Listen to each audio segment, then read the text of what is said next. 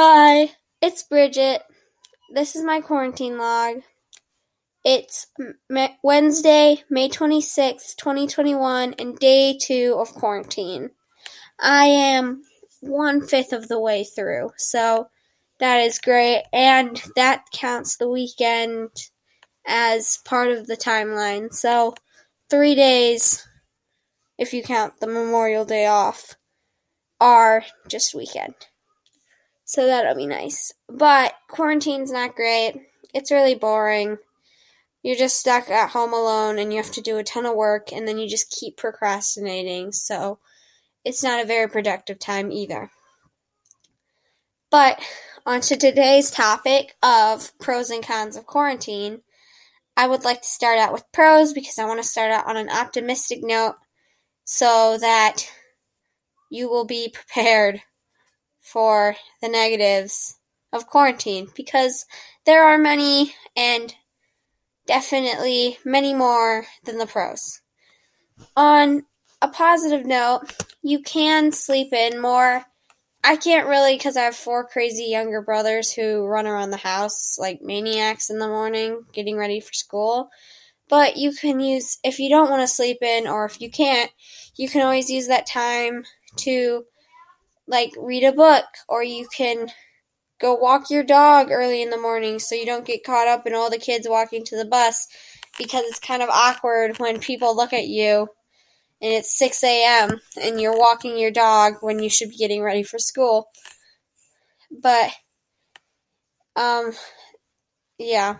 And then you can also do a lot of stuff in your free time. So, if you want to take a break, you can go and walk your pet.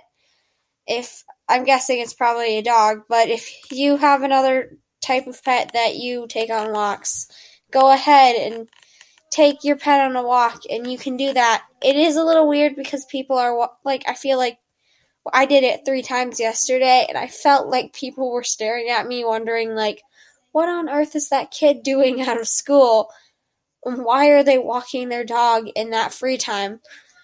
But, it's really nice to get outside and get fresh air when you're in quarantine, because really you're just inside staring at a screen trying to figure out how to do your work, but then you start procrastinating, and that's not very fun. Another pro is that you get to organize it in whatever way you want. It's kind of similar to what I said before. You get to decide when you do things, so if you want to take a break, you can take a break. If you want to do, let's say you start your day off with ELA like I do, but instead you want to start your day off with history and then do ELA last. You can do that, but there is that sense where it is so confusing, so that's not fun. But quarantine can be fun. And then if you go into the cons, you are in total isolation. You have your family, but during the majority of the day, everyone's at work and school, and then you're stuck at home. So that's really crummy, because social interactions are such a big part of our society and culture.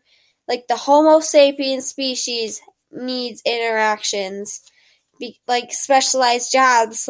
Without specialized jobs, civilizations can't develop as well. So, that interaction is really important. And then also, learning is so much more challenging because you don't have your teacher there to provide detailed instructions. Sure, they leave a little short description in the Google Classroom for you, but that doesn't go into as much depth as if you were in class and they were explaining. You also miss out on a bunch of big tests because now it's the end of the year. And that is really challenging because you have to find another time to make that up. But you do get more time to study, so that's not too bad. And that's really it as far as cons go.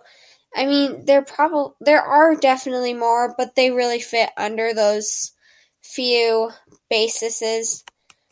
And on that note, it's time to wrap up our quarantine log. Thank you so much for listening, and join me next time on my next quarantine log. Have a wonderful